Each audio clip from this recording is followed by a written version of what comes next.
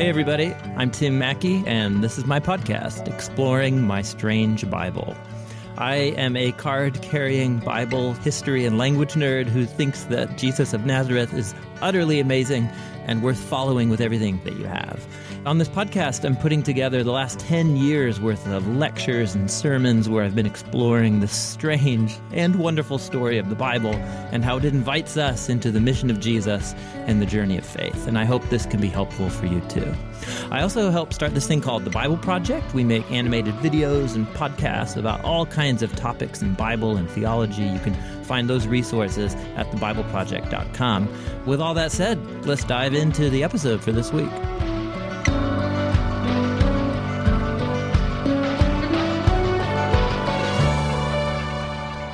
All right, well, this is going to be part 4 of a series we're doing through the New Testament letter to the Hebrews. These were lectures and teachings I gave many years ago when I served as a pastor at Door of Hope Church. And this teaching is based off of chapter 6 of the letter to the Hebrews, actually the second half of chapter 6. It's the pastor's meditation on the nature of God's covenant promises and what it means for God's people to live as if God really meant what he said when he made his covenant promises to bless all of the nations through Abraham. So why is that such a big deal? Why do promises that God made to somebody thousands of years ago, why do they matter to you and to me as followers of Jesus here today? And the author of the letter to the Hebrews is convinced that actually the only reason for any hope in this world that you and I have is because of those promises God made to Abraham. Those promises are what the pastor calls the anchor of our souls. That phrase, if you've ever heard that phrase, Hebrews chapter 6 is where that phrase comes from. And it describes the nature of God's covenant promises, what they are to us. They're an anchor for our very lives. So why is that? What does that even mean? Why is the story of Abraham important in this whole connection? That's what we're going to explore here in this teaching. So let's dive in. Hebrews chapter 6. Here we go.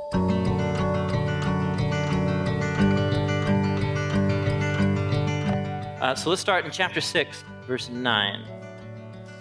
He says, even though we have been speaking in this way, in other words, warning and challenging and confronting, he says, yet in your case, beloved, we feel sure of better things, things that belong to salvation. For God is not unjust, so as to overlook your work and the love that you have shown for his name in serving the saints, as you are still doing.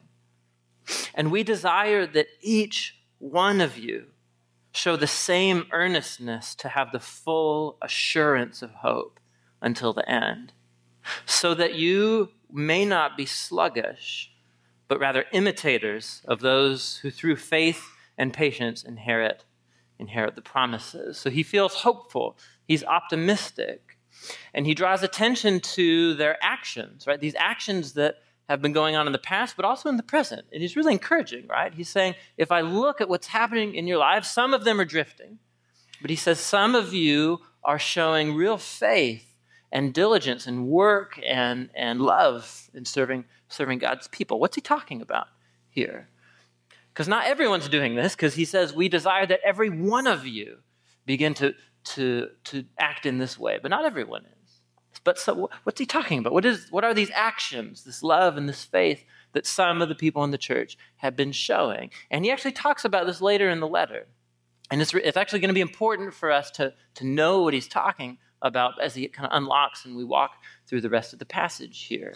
He mentions again later in the letter the kind of works and love that have characterized the people in the church community. He talks about it in chapter 10. I'll just throw it up here on the screen. We'll read it.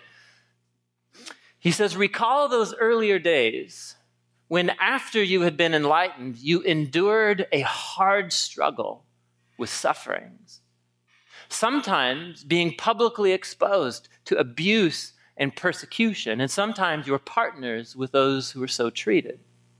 For you had compassion on those who were imprisoned for their faith in Jesus. And you cheerfully accepted the plundering of your possessions, knowing that you yourselves possessed something better and more lasting. So do not, therefore, abandon your confidence. It brings great reward. For you need endurance so that when you have done the will of God, you can inherit what was promised. You see, it's very similar to what he's saying right here. These past acts, and what is this love and service towards the saints? This was a time of persecution and hardship that the church went through. People were imprisoned for their faith.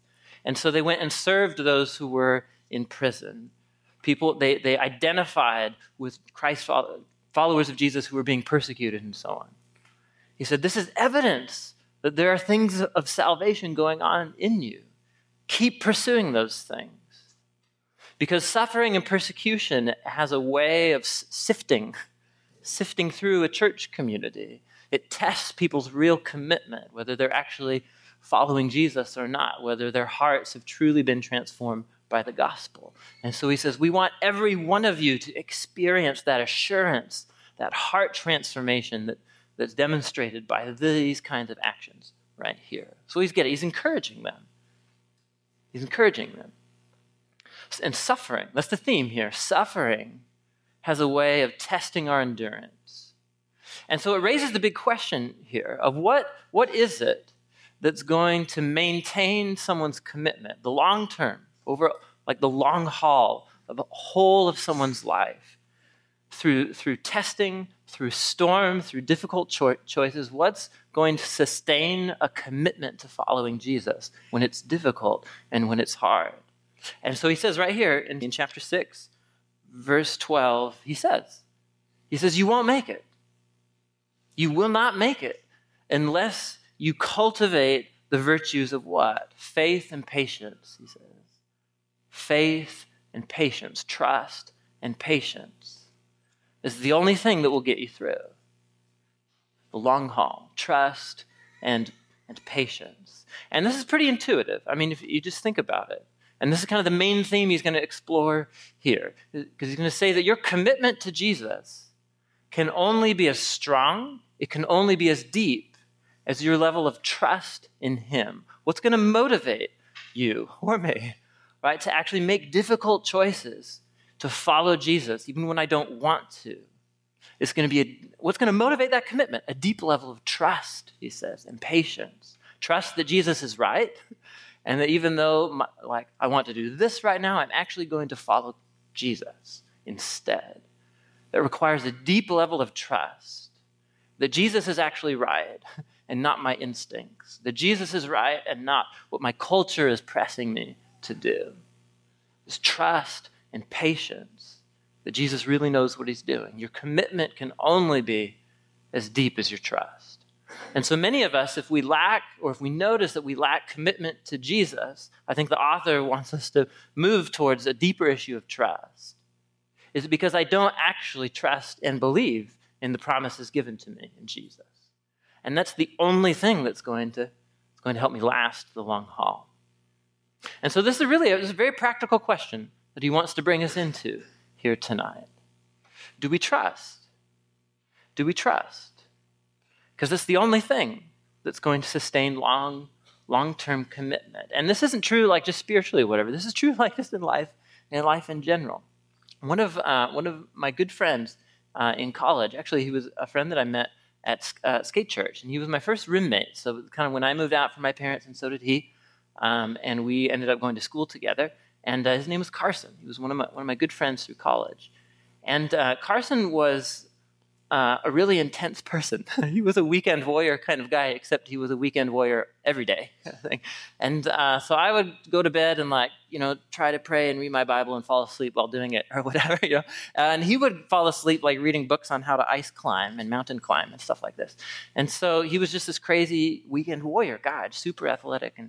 And he would take me rock climbing, though only when he didn't have anyone else to rock climb with. That was kind of the thing. So he was really avid at it. He was really, really talented and good at it. So we had all these buddies that we would go rock climbing with. But when you called those people and none of them were available, then he would say, hey, Tim, you're going to go rock climbing with me today. And I had this real love-hate relationship with rock climbing. This will tie in, trust me, just go with me here. So I have this love-hate relationship because I think it's very inspiring and it's amazing to watch and so on. And then I get to the foot of the 100-foot rock wall, you know what I mean? And I want to go home immediately. So he took me on this adventure one day where it was out past Sandy somewhere, and Instead of the trail going to the foot of the big rock wall, you were going through this trail in the forest, and then all of a sudden you come to this huge cliff. And you have to actually set up your ropes and your anchors at the top and then rappel down, and then you climb your way back out. Right? So if you go down, you have to make it back out. And so he was kind of setting up everything. And if you've ever been there, there's at places where there's popular to rock climb, there are anchors drilled into the rock and so on. So he's setting up his rope. And so he's like, okay, he showed me, I had belayed with him before and rappelled down things. So this was the tallest one for sure. And I wanted to go home badly. And so he said, here's what you do. Remember how to do it? Okay, yeah, I think so. And then he just hops off. Oh, there you go. And I'd never been at the top watching the rope before. So this was a new experience. Whenever we'd start at the bottom going up, he would lead and set up like all the anchors and the ropes, and then I would follow him, And so, but here I am, I'm actually watching the rope that he's hanging by. I don't know if you've ever watched climbing rope before, but it stretches. It stretches a lot. And you know that it stretches because the rope has color like patterns and weaves on it. And so you can watch it go like this. And so I'm watching him go down, and the rope, is in the anchor and so on, the whole little system that he had. And I'm just watching it stretch, and I'm just totally freaking out. So I'm like, Carson, the rope is stretching. The rope is stretching. Like, hang on to something. And he was like, dude, Tim, chill out.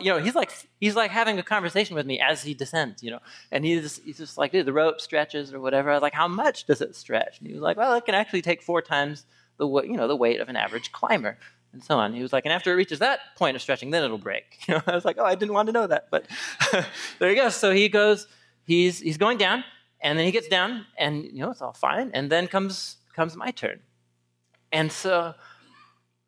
I totally chickened out. I was really glad it was just he and I, and so I just stand there and I have to do all this self-talk, and he has to talk me down because I'm watching the rope and I know what the rope is going to do if I put my weight over the edge. And so I have 5 minutes. I just stand there, and then finally, I inch my way over the edge of the cliff and I go down. But this was precisely this. This is an everyday example. We all have stories about this. My commitment to actually going down the side of the cliff was directly connected to my level of trust in that rope. And did I trust it? Yeah, eventually I did. But so what's happening here? It's the same thing with our commitment to Jesus. Your commitment to Jesus will be flimsy until you reach a place of trust where your trust can override your instincts in any given decision, in any given situation. And suffering and hardship have a way of bringing that out. And so that's the whole kind of matrix of issues and questions that the author wants to bring us on. At the end of the day, he wants us to take a long, hard look at our own hearts and our own level of trust and commitment to Jesus. Let's keep going, and we'll follow the trail here. He wants us to imitate those who have faith and patience to inherit the promises. Verse 13. He gives an example, and so he says, "For when God made a promise to Abraham, since he had no one greater by whom to swear, he swore by himself," which I always thought was kind of a funny phrase. It doesn't mean he stubbed his toe and cussed or something like that. Swore by himself. Something, did anyone else think that when they read the phrase? My mind goes there, sorry. So he swore an oath by himself, saying, quote, "Surely I will bless you and multiply you." And so Abraham, after patiently waiting, he obtained the promise. Okay, now just stop and note a couple things here. Look at verse 14. That's a quotation from God's words to Abraham. If you have a footnote or look down in your margin, what chapter of Genesis does that come from there? Chapter 22. Chapter 22. Now, we might read just these 3 verses here, right? Just 3 sentences, really, about this little story about Abraham, and it's a very nice, tidy, happy little story, isn't it? So God made a promise to Abraham, swore an oath. Here's the promise. Abraham waited, patiently waited, and he got what he was promised. Hooray! Happy story. That's great.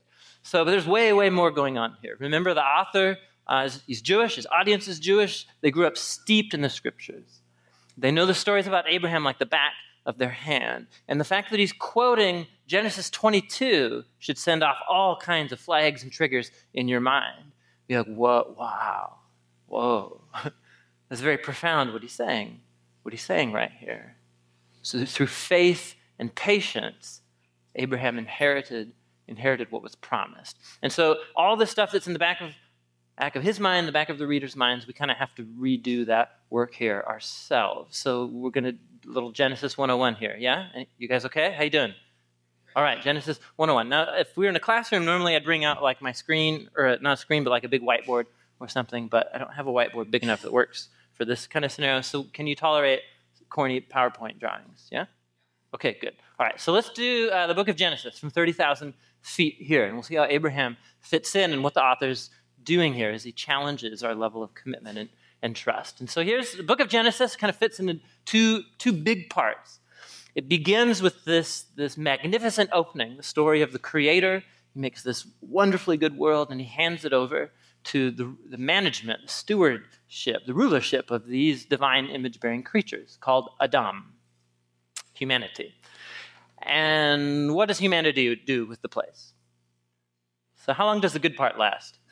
Like a page. It's a page, right? And then the bad stuff begins. So these humans, they overstep their bounds. There are dark powers at work, mysterious powers at work that deceive the humans into thinking that God's holding out on them, that they can become their own God. And so they seize the opportunity to define what is good and what is not good for themselves. They become self-deceived. The relationships begin to split apart because of their selfishness and brokenness. And so Genesis 1 through 11 tells this story, this downward spiral of just broken humanity as a whole, just ruining God's good world and ruining other people made in God's image. That's how the book of Genesis begins.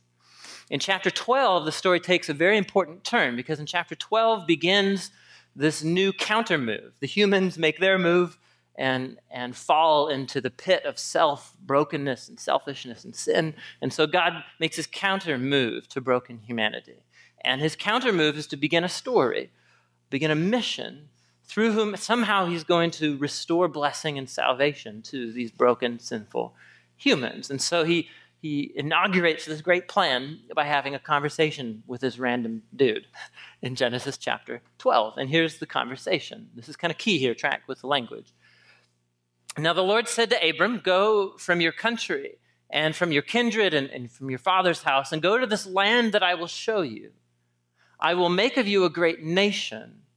I will bless you. I will make your name great so that you will be a blessing. I will bless those who bless you, and the one who curses you, I will curse. In you, all the families of the earth will be blessed. Now, just by word repetition alone, what's the main idea here? What does God want to do? Bless. He wants to bless. Now, that just itself is a really powerful moment in the story of the book of Genesis. Humanity has made itself God's enemy. And how does God treat his enemies in the book of Genesis? He sets in motion a plan to bless them. That's what he does. It's very powerful. It's called grace. It's called grace if you're looking for the word to describe it. It's grace. It's exactly what people don't deserve. And so this guy, Abram, his name will get changed to Abraham. God's going to bless him. Why? Just because he likes people named Abram or something? Why does he want to bless this guy? There's a much larger vision at work here. Do you see the last sentence? He's going to bless this guy by making him into a nation because somehow through this nation, through this family of Abraham, God's going to bring blessing to all nations. How? How is that going to happen? Well, you have to keep reading the story. It's like any good story. You got to keep reading it to find out just how. It's going to involve Abram becoming a great nation, which means he and his wife need to have a lot of what? And they have a lot of kids, right? So they're going to make a nation, have a lot of kids. How many do they have at this point in the story? 0. And how old are they? They're old. They're like in their 70s, yeah. And they've never been able to have kids. So right off the bat, like we're thinking, this is a good plan, God? Like what on earth? So remember, it's faith and patience. The author of Hebrews says, trust and patience. And so you read through the stories, the promises made in chapter 12, the fulfillment, the first son of the promise born to Abram, whose name is then Abraham, isn't until chapter 21. And that's right before chapter, math scholars, yep, it's right before 22. Okay, right. So there you go, so 22. How long is the time gap between these two? The promise and its fulfillment in the birth of Isaac in chapter 21. We're given clues if you read the story carefully. 25 years. It's 25 years between the promise and Isaac's birth. That's a very long time. Anybody, right? That's a long time. 25 years. Abraham had to cultivate the virtues of faith and trust and patience. And he actually wasn't very successful. There was actually a huge wrong turn taken right in the middle of those 25 years. It's in Genesis 16. And so Abraham and Sarah, they're totally tired, and they think God's fallen asleep at the wheel, or that God is not going to follow through on his promises, and so they force God's hand. They have a servant girl who works in their household, and Abraham's wife gets the good idea, why don't you go sleep with her? And let's make God give us a kid, right? And how does that turn out for them? You can go read the story. It turns out horribly for them. It splits the family apart, splits their marriage apart, because he lacked trust and he lacked patience. And it spelled his ruin. And so this story of Abraham's faith and patience finally comes to its fruition. 25 years later, Genesis 21, Abraham's given this promised son, Isaac.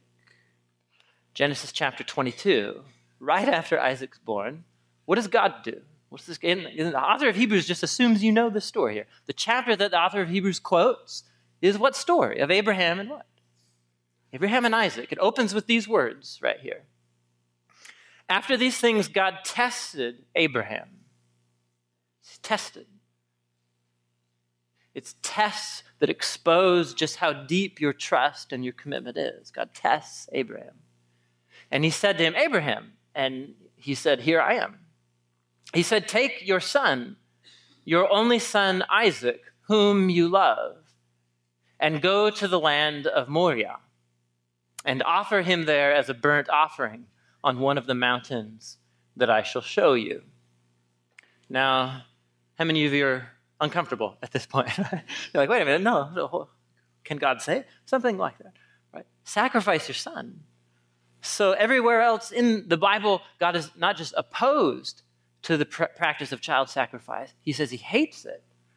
It was practiced widely among the Canaanites that Israel went into their land to inherit, and so on. It was precisely why justice was brought on the Canaanite nations, because they widely did this practice right here. Does God really mean this? But look at that first sentence here. What's happening here? Abraham is enduring what? This is a test. This is a test. Now here, it adds a whole other thing, because God is the one directly behind the test. And you're like, does God do this to people? And Genesis 22 says, yes. There are times when God will test. He will bring tests that will expose how deep our commitment is. And you just have to sit with that. You just have to sit with that. There are times of suffering and of hardship. It does not mean God is behind every story of hardship, but it does mean that everything that comes across our paths does not surprise God. It can be turned into some element of the story of how he's shaping us to become more like Jesus. Abraham's faith is being tested here. And so Abraham, he responds admirably. He's shown a lack of faith and patience before, right? The whole Genesis 16 incident. And here he responds with obedience and deep trust. And you can go read the story. We'll come back to it in Hebrews chapter 11. He references this story again. And he goes and he knows. He says to his son, somehow God is going to provide a way out of this. But he walks forward. Talk about commitment, right? Commitment. Deep levels of trust. Abraham trusts that God can reverse death if necessary to fulfill his promises. And so by the end of the story, Abraham goes, and at the last minute, God releases him from the test. Isaac is spared, or whatever. And this is the promise that God then makes to Abraham because he showed this deep level of trust and commitment. And this is part of the words that the author of Hebrews quotes right here. It's this section, verses 15 and 16 of Genesis chapter 22. God says, by myself, I have done what? He says, what do I do? I swear, I have sworn by myself, he says, declares the Lord. Because you have done this and not withheld your son, your only son, I will surely bless you. And I will surely multiply your offspring as the stars of heaven and as the sand that's on the seashore. Your offspring will possess the gates of their enemies, and in your offspring all the nations of the earth will find blessing because you have obeyed my voice. Now, pay attention here. The promise in Genesis 12 was a promise. All family, I'll make you into a nation, I'll bless you. All nations will be blessed somehow through the family that comes from you. But these words are not just a promise. What are they? Exactly, that's exactly what they are. So that's baby talk for oath. He swore an oath, right? So this is an oath. God's swearing an oath right here.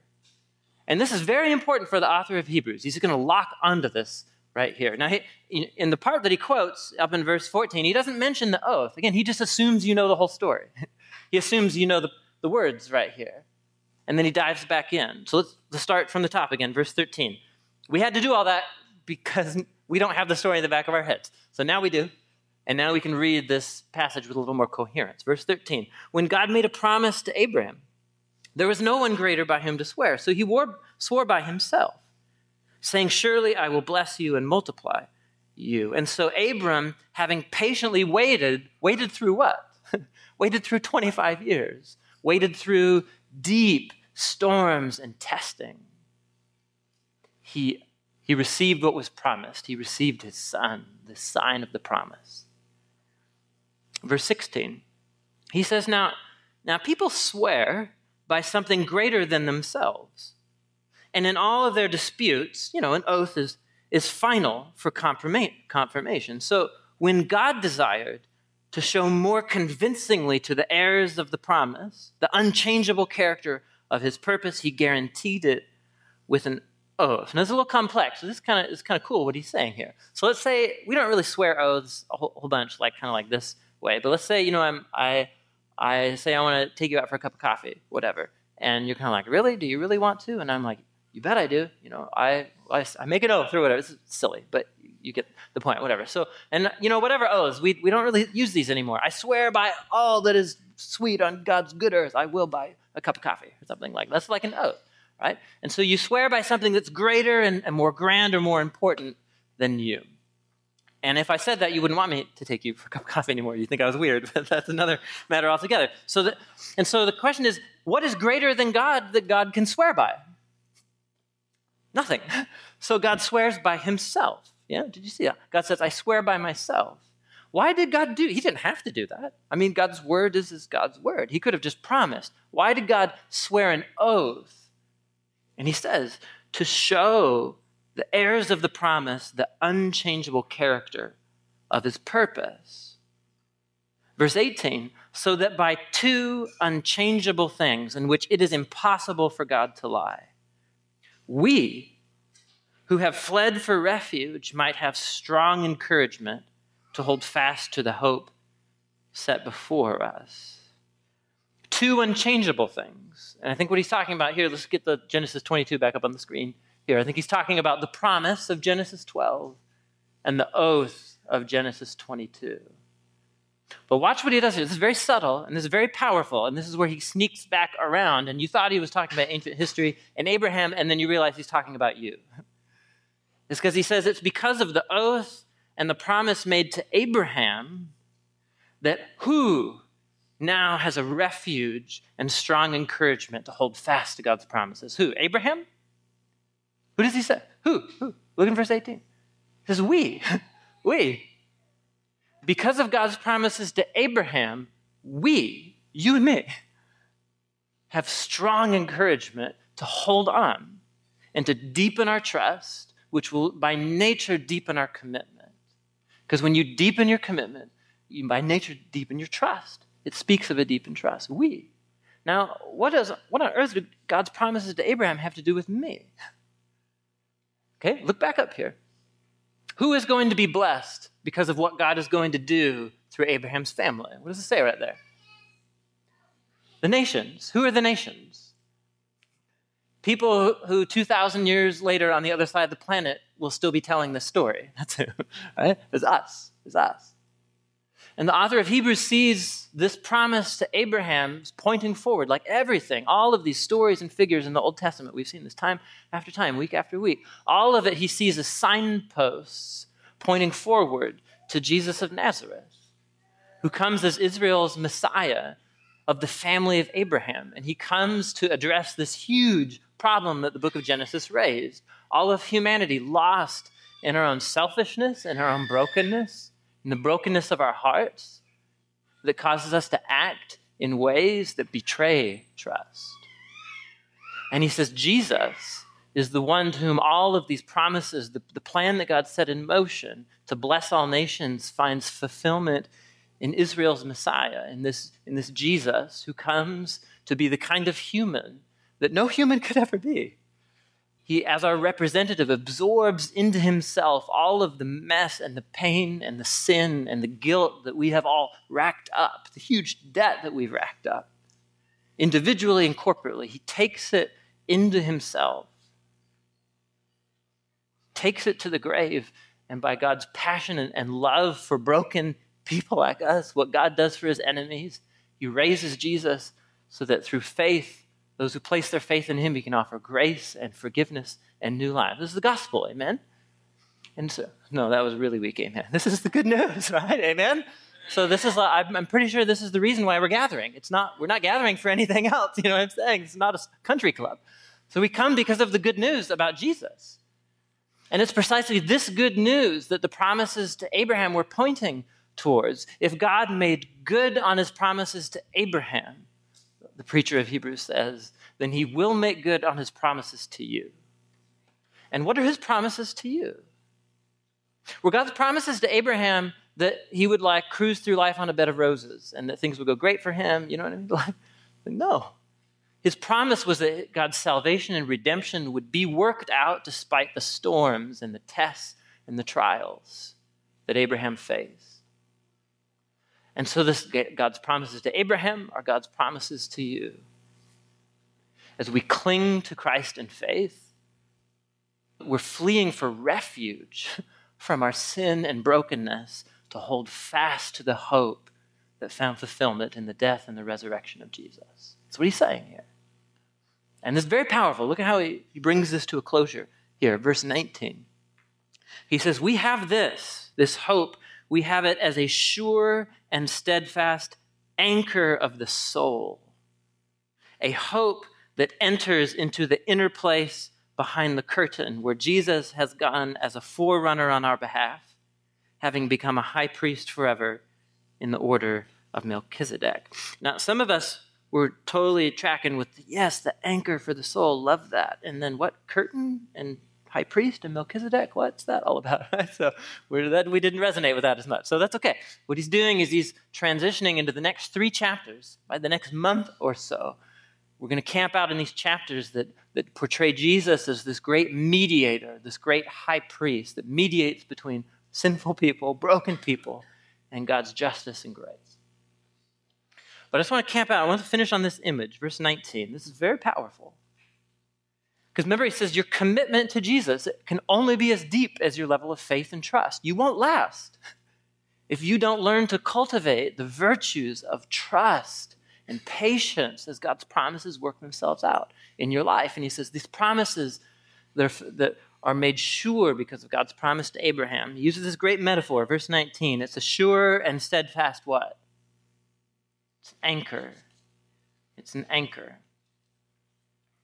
The Greek word for anchor is anchor. So it's literally, it's a Greek word spelled with English letters. Anchor. It's anchor. I don't know what picture you come into your minds when you think of anchors. In ancient times, it was literally a pile of rocks that they would bind together with rope and then like dump off the side of the boat and then like work to pull it up. Big pile of rocks. But this is a very powerful metaphor here. Because here's the reality, is that, so we're hearing about God's promises. Here's the main idea, trust in God's promises. Who's learning anything right now? You know what I mean? Like that's Sunday school. This is like, yeah, okay, trust in God's promises or whatever. But this is actually way deeper because trusting in God's promises is the foundation of trust and commitment in our relationship with Jesus. And so, yes, we feel like this is very basic, but then we have this flimsy, wavering commitment to Jesus that betrays a flimsy, wavering trust. And this is actually very difficult. And our trust becomes flimsy and wavering for all kinds of different reasons. And often it's that we feel like God has abandoned us, or that he's not listening to us, or that he's given us the short end of the stick, or whatever, that he hasn't come through for us. And so it just begs the larger question here, what is the anchor of God's promises? And just think about what the image of an anchor is. Does an anchor mean that you won't go through storms? No. What's the point of an anchor? Because of storms, right? Because of storms. You need the anchor because of storms. To put it down, and it's actually stronger than you. It's something bigger, more transcendent. It's stronger, and it keeps you fixed when the tests come your way. The promises of God are not for like success and health, and whatever, everything just works out for you, I mean, throughout history, like most people who follow Jesus experience much the opposite of those things, The point of an anchor is not that life goes well for you. The point of an anchor is get ready. Get ready. You're going to need this because life is going to get hard, especially when you commit to following Jesus and you're swimming upstream. And so the sign of tests, like God with Abraham, is not a sign of God abandoning Abraham. It's precisely a sign of God's commitment to working out his promise and his redemption in Abraham's life. And it's the same with us. Storms come, and they will test your commitment. How deep is your trust? And the brilliance of what he's saying here is your trust actually has to be in something way beyond yourself and your own commitment. It has to be anchored in God's commitment to you. And that's really what this comes down to. We have this hope and this trust of God's commitment to bless his enemies throughout history, to fulfill his promises through the death and the resurrection of Jesus. It's way bigger than any one of us. And it is the only thing, he says, the only thing that's going to keep us grounded in commitment to Jesus when the storms of life come. So this is a big room, you guys, and there are so many stories I know that we bring in. All right? Many of us are right in the thick of a test and a storm right now. Or many of us, maybe we've become jaded because we feel like God hasn't come through for us, but the reality is God never promised that life would go good. He promised to be our anchor. And so, this has come to Jesus. That's why we gather around the gospel. And so we have this time every Sunday as we gather. We hear a challenge from the scriptures, and then we have time to let the Spirit speak and just to impress this, just burn this on your brain and on your heart. And so this is speaking to us in different ways. Some of us are in the midst of storms, and we're weary, we're tired. We're waiting 25 years like Abraham, and we're wondering when God is going to show up and do what we feel like he said he was going to do. And so the encouragement is to trust and to wait. As sure as Jesus rose from the dead, he will fulfill his promise to work out his grace in your life. And there may be some of us here, we're just lacking in our commitment because we don't want to commit. We don't want to trust. And so this promise of God, it gets in your face. And it says, what are you doing? Why? You can't sit on the fence forever. Are you going to respond to this act of God, this plan of God to move towards you? His commitment to you is greater than your commitment to anything else. So this is the time that we have that remains to us to meditate on the gospel, to meditate on God's grace that's come to us. It's like an anchor. It keeps us stable in the time of storm.